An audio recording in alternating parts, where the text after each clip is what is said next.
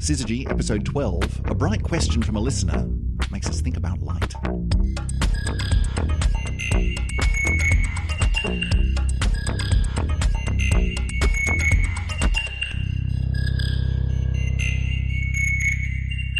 And welcome back for another episode of Syzygy. This is episode 12. Joining me on the microphone, as ever, the wonderful Emily Brunsden. Hi, Emily. Hello, hello. So in this episode, it's very, very exciting. We're going to build the entire episode around a listener question. We've had a question in from friend of the show, Stuart Priest. Stuart, who is he's an interesting chap. He's been here at the university working in all sorts of areas for quite a long time. He's worked in high-performance computing. He's worked in the sciences, a biologist or a chemist, one of the two. I can never remember.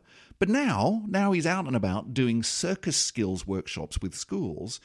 And he mixes in a bit of physics in there to sort of show how gravity works when you're doing juggling and that kind of thing. Awesome stuff. Very, very cool. Yeah. If you see Stuart in the street, just give him a big shout out because it's great stuff. Anyway, Stuart got in contact with us through our webpage, which is syzygy.fm. If you go there, you can find the contact form, throw us a question like Stuart did, and we might answer it on the show. We might even turn it into an entire show. We got so carried away today. It was so exciting. We really have. So, Stuart's question was all about photons. He said, look, obviously, astronomy wouldn't be around if it weren't for photons, but what is the deal with photons? And in particular, what's the latest theories about them? What are they? But also, why is it that in a black hole, light can't escape the gravity of the black hole? And yet, from everything that we've ever heard about photons, they have no mass. And if photons have no mass, how can they be affected by gravity? Asks Stuart. So we're going to explore that in the show today. We're going to talk about photons. We're going to get right down into the nitty-gritty, probably get a little bit too into the weeds, actually, knowing us, but we'll see how we go. In order to try to answer this conundrum, how is it that light is affected by gravity? What is this light stuff anyway? And why is it so important in astronomy? Astronomers just love light. They do. But why? Why light? What makes it so special? First of all, photons. Emily, what's a photon? What's a photon? That's a really, really good question. I'm just going to throw that one to you. It's not a very obvious and easy one to answer, actually. It's not. So let's go with the broadest possible definition. When we say photon, what are we talking about? So if you think about light as part of the electromagnetic spectrum, so this is this whole spectrum of light, which includes the light that we can see and all the other sort of colours and frequencies that we can't, radio all the way up to gamma rays. Then the photon is the smallest packet, if you like, the smallest quantum of that light, of electromagnetic radiation that we can have. Now, this is going back to about 100 and something years ago, right, when there's sort of been a debate in physics for quite a long time about this light stuff, what is it? And I mean, I think it was Douglas Adams who pointed out in one of his books that, light travels so fast that it took human beings thousands of years to work out that it actually travels at all. You turn the light switch on and it's instantaneous. It's right there to you. And that's because it's a trick of the light.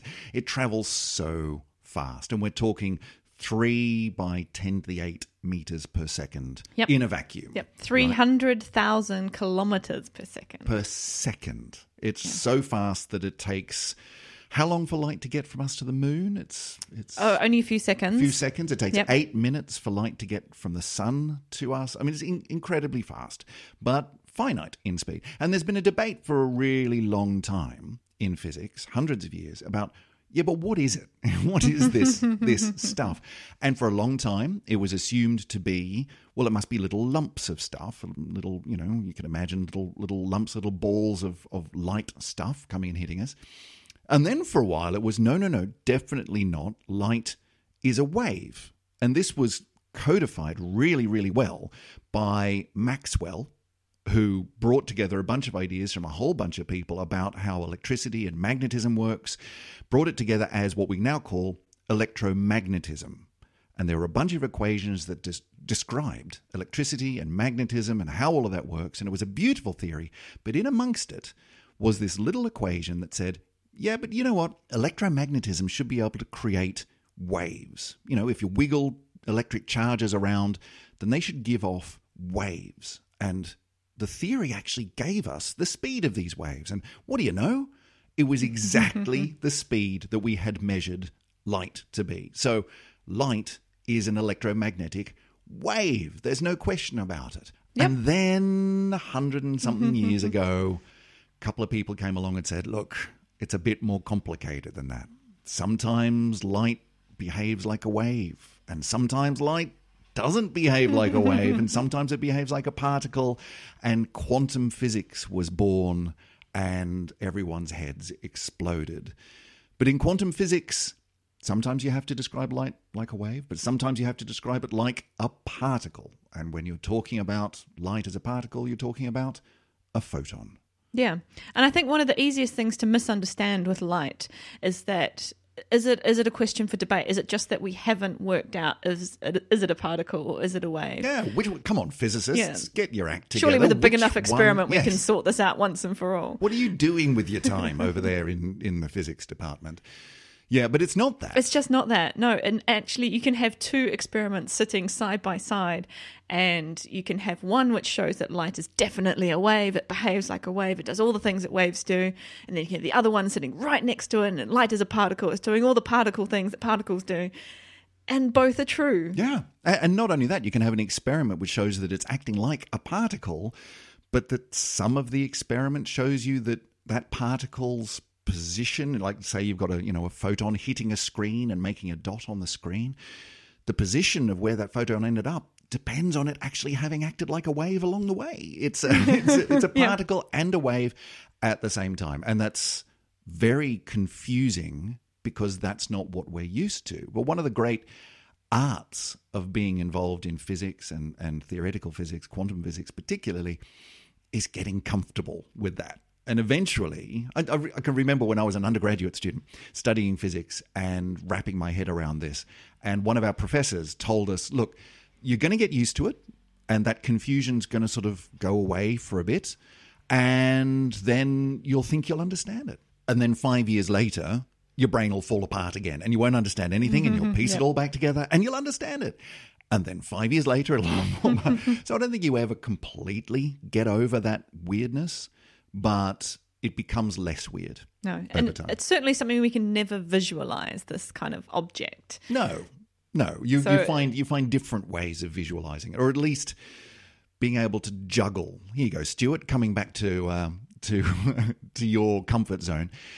Different ways of juggling contradictory and yet complementary ideas at the same time. Is it this? Is it that? Don't have to choose. It's both. Yeah. Whichever works. So in my mind, I have this very, very wrong picture, which comes from, I think, almost every introductory physics textbook ever, which is you have these little squiggles coming out of an object which is releasing light, and each of those squiggles is kind of in a packet, which means it's a particle of squiggles.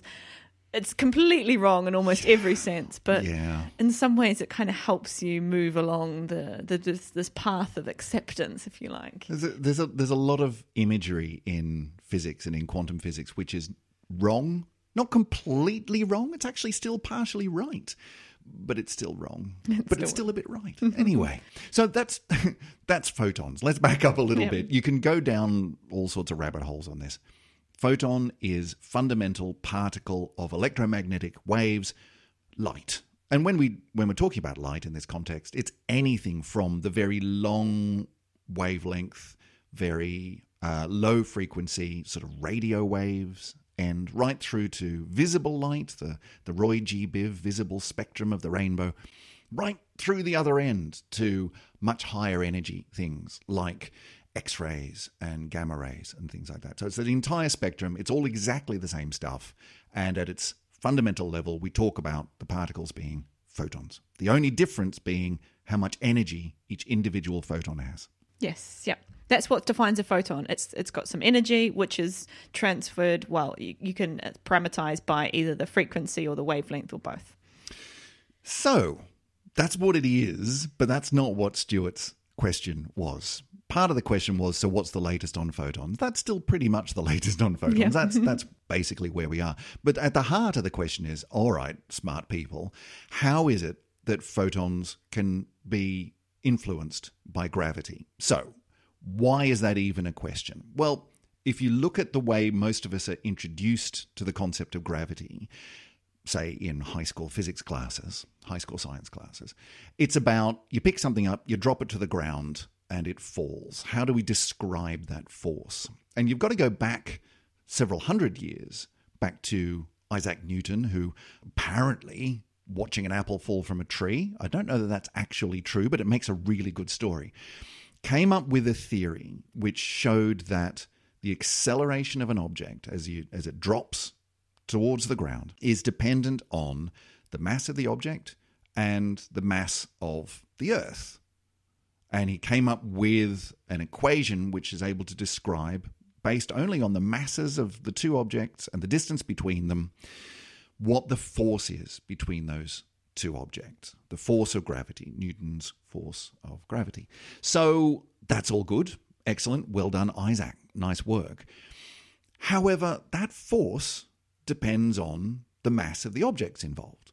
The force depends on the mass of the Earth. It depends on the mass of the apple, or of you, or of the moon, or whatever the other object might be. And so if you've got something like a photon, which has no mass, this is one of the other things about photons. It doesn't have any mass in the same way that an electron has mass, or a proton has mass. It has no mass.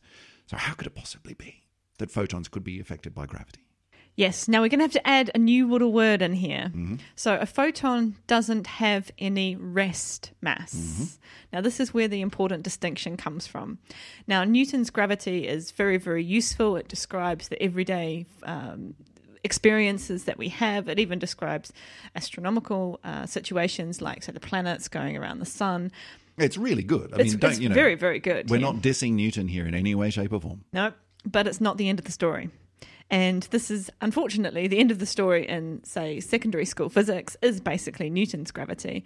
But to understand photons properly with the gravitation, or at least what gravitation means for photons, then we need to pull out special relativity, which is Einstein's theory that comes from the beginning of last century when, at the same time as all these kind of things were coming out, this wave-particle duality, we had special relativity, and then later on general relativity. It was a big time in physics, wasn't it? About 100 or so years ago. Yeah. When Complete revolution. Everything that we knew about atoms and light and space and time and mass and matter, everything just, you know what? No, none of that. None of that works. Throw it out, start again. So instead of thinking about gravity affects objects that have mass, it's actually more correct to think about gravity affects things which have energy.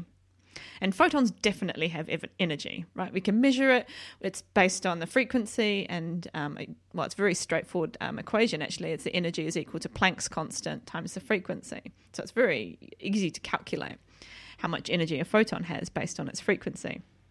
And so even though a photon does not have any rest mass, which means if you stopped a photon from moving, it would not have a mass, which is a bit of a weird concept and maybe not something you want to try.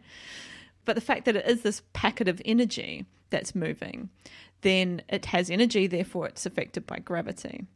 And if we come back to Einstein's very famous equation, we do actually know that there's a principal relationship between mass and energy. They're related by this wonderful expression E equals mc squared. And of course the c in the c squared is the speed of light squared, and then E and m are therefore interchangeable. Yeah, I mean, that was Einstein's sort of the first thing that he gave us in order to be able to see a way into this problem, the E equals mc squared, which is giving an equivalence between energy and mass. And it's the most famous equation you can possibly think of, I think. But where that comes into gravity is actually through Einstein's other great and more general look at gravity, which is his general theory of relativity, where he made that connection between the way that objects interact with each other through the force of gravity is actually about the way that space and time itself bending and warping around things which have a lot of energy, which mass is equivalent to through the earlier equation, then you get this warp of space and time, which means that anything which is traveling through space-time follows that warp. And so you can imagine the moon going around the Earth or the Earth going around the sun. You can imagine that as because it's being dragged down by the force of gravity towards the sun, the Earth's being sort of dragged around. Or you can think of it as it's just sort of rolling around a big curved surface around the sun, the curvature of that space, because the sun's so big and massive. And if the Earth's going to do that rolling, then light will as well. Light's just going to follow a curved path around curved space-time. Yeah, the way I like to think about it, which is in the wrong number of dimensions, but kind of helps a little bit, is if you have like a massive checkered bedspread, and you've got sort of a grid on your bedspread, and then you're going to put a big heavy mass in the middle, say an enormous bowling ball in the middle. So you get a big dent in the middle of your bedspread. So instead of all those lines, those check lines being straight, now they're all kind of curved, right? And mass and energy, actually, well, so these anything that has energy, which is mass or energy, then they have to follow those lines. So they have to follow those curves as they go around that bowling ball. Yeah, it does. It warps your head a bit, but this is the elegance of Einstein's general theory of relativity, is that it linked something which was very complicated and very confusing. It linked it to something very, very simple, which is geometry. You know, we're very used to, from quite an early age, as one of the earliest things that we start to learn about in mathematics is angles and straight lines and right angles and that sort of thing. You take that up a couple of notches and you get into, okay, yes, four-dimensional curved geometries and things like that. But it becomes incredibly simple in the way that Einstein put together, look, if you get this energy stuff and you connect it in this way to the geometry of the universe, you've got gravity. That's stunningly beautiful as a theory. So ultimately what we're talking about here is not so much that, wow, how is it that light with no mass can possibly be attracted by the force of gravity, which needs mass? No, it's not so much that. Light is traveling through space-time, and it's following a curved path like everything else. It kind of brings us to another point about all of this, which is the whole concept of mass. And I think it's worth spending just a minute, because mass is incredibly important in the universe as we observe it. Let's just think for a moment about this. There's two things about mass. And one is, why should we be so surprised that light, which, you know, as a particle, a photon, has no mass, why should we be surprised that that would be affected by gravity? Because if you walk outside and drop two objects, one very, very heavy and one not so heavy, they will be accelerated at the same rate down towards the ground. Okay, ignoring air resistance. You know, if you drop a feather and a bowling ball, yes, the feather will waft down. Ignore that. Take all the air away. And we've done those experiments, and they're beautiful, actually, videos to watch. You can watch in a vacuum. You can watch a feather and a bowling ball fall at exactly the same rate. It's absolute just fun. Cracker by Brian Cox, of course. Oh, yes. Yeah, gets the biggest vacuum chamber on the planet to do his experiments. But we'll link to that in the show notes. But you can do that, and that means that the acceleration down towards the Earth is exactly the same. Doesn't matter what your mass is. So if you follow that to a logical extreme, maybe it's not so surprising that something which has no mass still follows that same law, which is it'll be accelerated. So that's one thing. Just leave that with you. The other thing is, what is mass anyway? And that's a very, very deep question. But I just wanted to throw this one in because I was thinking about it earlier this morning. If you look at a proton, right, one of the particles that makes up an atom, in the nucleus of an atom, it has a certain mass. It's a lump of stuff. A proton's made up of things. A proton's made up of quarks, and those are little lumps of stuff. But the mass of the proton is less than 1% made up of the little bits inside it, the quarks inside it. The rest of it is the energy of all the gluons inside there, which are the things that are holding it all together. The mass of the proton is mostly the energy of the stuff inside. And so once you start thinking about that, you start to think, why are we so hung up on this whole mass thing anyway? We don't even understand what this stuff is. It's very, very complicated. So the best way to think about it, I think, is don't worry about mass. If something's got energy, it's going to be influenced by gravity. Yep. And we'll throw one last thing in there just to warp your mind a little bit more.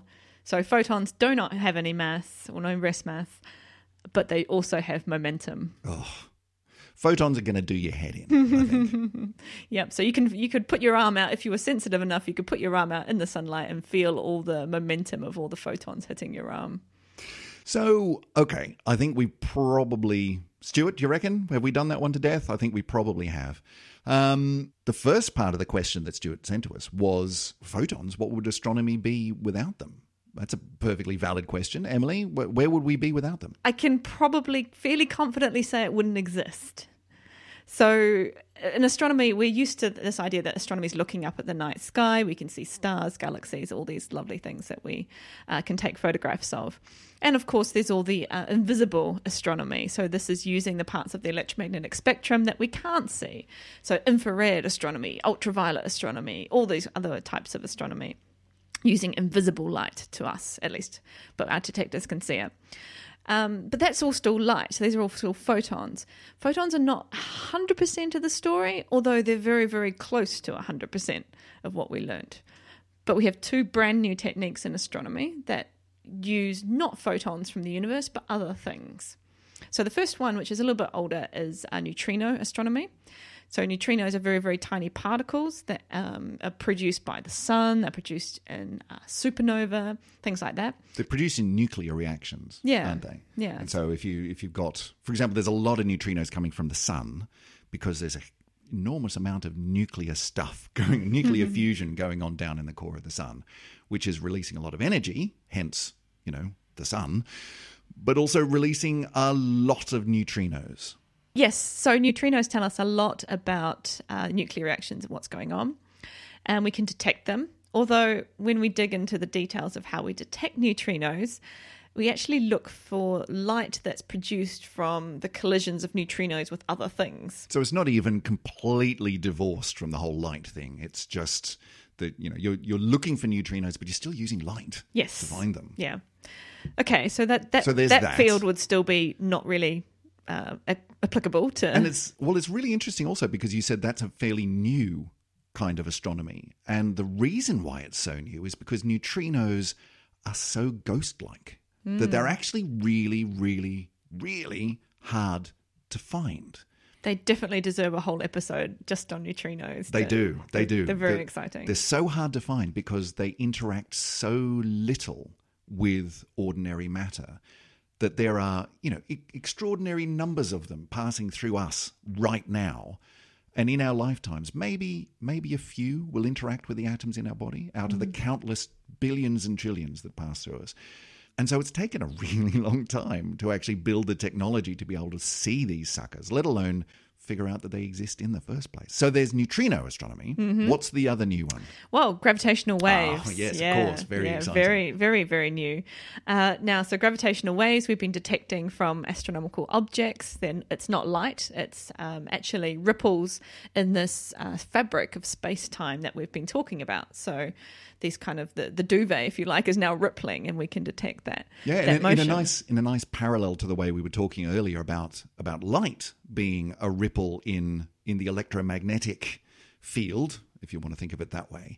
The equations that Maxwell came up with showed that you should be able to produce these electromagnetic waves, and that's light. Einstein's equation said, well, not only can you warp space-time, but you should be able to actually twang it as well. You should be able to have an energetic enough event that will make space-time ripple and send out waves, gravitational waves.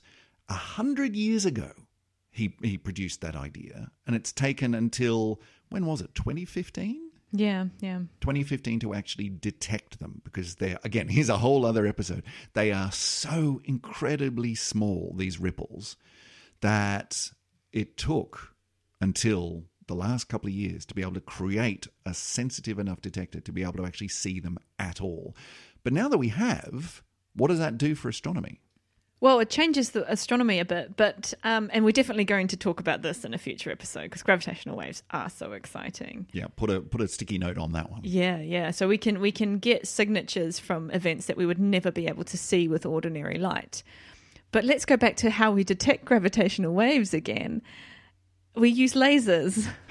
It's always which okay. Have photons, yeah. Why is it? So here's a question. Why is it that light is so useful in astronomy, right? You've just mentioned two really, really difficult new forms of astronomy, neutrinos and gravity waves, both of which took decades, if not a century, to figure out how to actually detect them at all.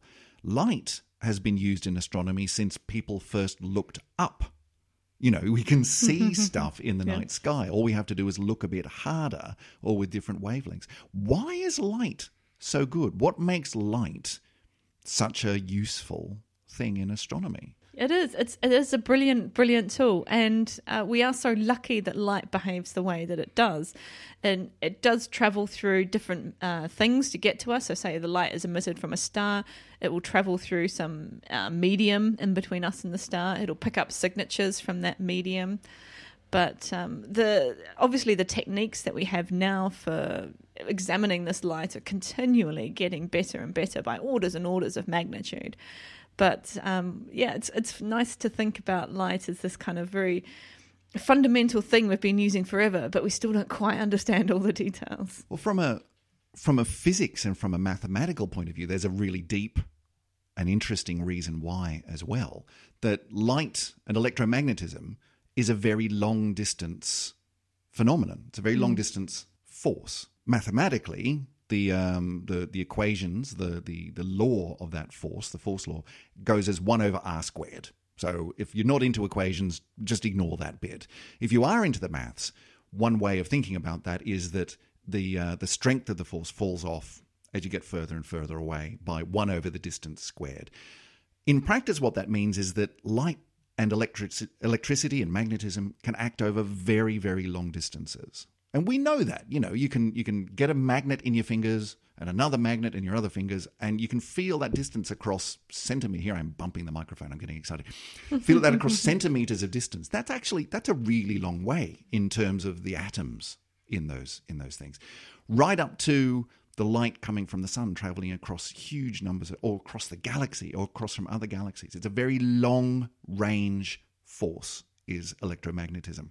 As opposed to the nuclear forces, which is how neutrinos interact. Those nuclear forces are incredibly short range, like fractions of the size of an atom across which those forces would act, which means that they have to get incredibly close together for anything to happen, which is why so many of these things can travel through you, never interacting with you whatsoever. You're invisible to neutrinos vast majority of the time, which makes it really, really hard to use for astronomy, because if you can't see them, then you can't use them to look at stuff unless you get, you know, some incredibly big and expensive and incredibly finely tuned experiment to do so. Gravity is interesting because gravity is also a very long-range force, got the same kind of force law as electromagnetism. The problem with gravity waves is that they're so small. They are so incredibly really weak. tiny. It's a bit like if all the light from all the stars and the galaxies and the planets were millions of times fainter, then we may never have even noticed that they were there at all. Yeah. You know, you look up into the sky and it's just black until eventually you find a way to be able to see these incredibly dim objects. That's a little bit what detecting gravity waves is like. So, yeah, we're lucky to have light, really.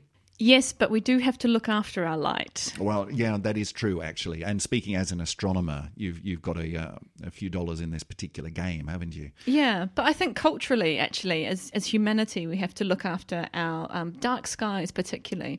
It's been the case in astronomy for a very long time that we built all these observatories 100 years ago, and they were, you know, kind of a few kilometres outside of the cities where they were. Yeah, way out in the middle of the country. You know, a couple of k's out, a couple of miles out, in the complete darkness, no problem. It was fine. Well, until all the cities grew up around them, and that's happened in countless numbers of cities across the world. So we've had to shift all those observatories out into very, very remote places where we're fairly confident cities aren't going to expand into them. But, I mean, remote places, when you say remote, you know, you can get out into the countryside here in the UK and be miles away from the nearest major city, but you are not miles away from the light pollution. You know, you can look in pretty much any direction and still see the glow from the nearest city. You've got to go a very long way, and that's becoming increasingly difficult to do. Yeah, so astronomers in their observatories do have a lot of effort to preserve the night skies that they're looking at from a scientific point of view.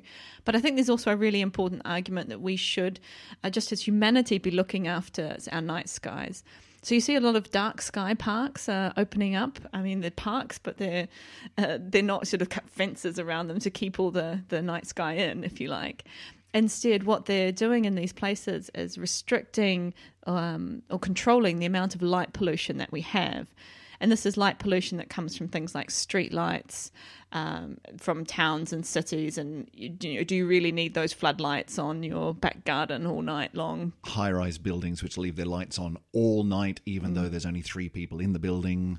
Yeah. All of these sorts of things. And I mean, you mentioned street lights. The design of street lights. They are slowly but surely getting better, but only if people take a conscious effort to do so. Exactly. The light from street lights, half of it's going straight up. It's madness. Yeah, and so you can do things like shield street lights to push the light down, if you like, or build street lights at kind of street level, which is happening in some places to really stop all this, loss of. Because as soon as you put more light up into the sky, it becomes harder to see the stars. So there's all sorts of really interesting projects, and it's worth probably looking up to see whether there are any dark sky regions near you, and thinking about also how you can reduce the light pollution in your own environment as well. It's a little bit like getting out into a wildlife preserve or a really good national park to get an appreciation for the importance of looking after the natural environment. Getting out into a dark sky area to be able to see what we're losing, to be able to see what we can't see around the cities, in the cities and around them. You can't see the staggering, just sheer enormity of the night sky. And I think we mentioned it before on this podcast. If you haven't been out into a proper dark place to look up at the sky, to see the enormity of that sky, then you got to do it for exactly the same reason why it's really important for everyone, if they possibly can, to get out and see the wonders of the natural world. You've got to get out and see the wonders of the night sky before we stupidly lose that forever.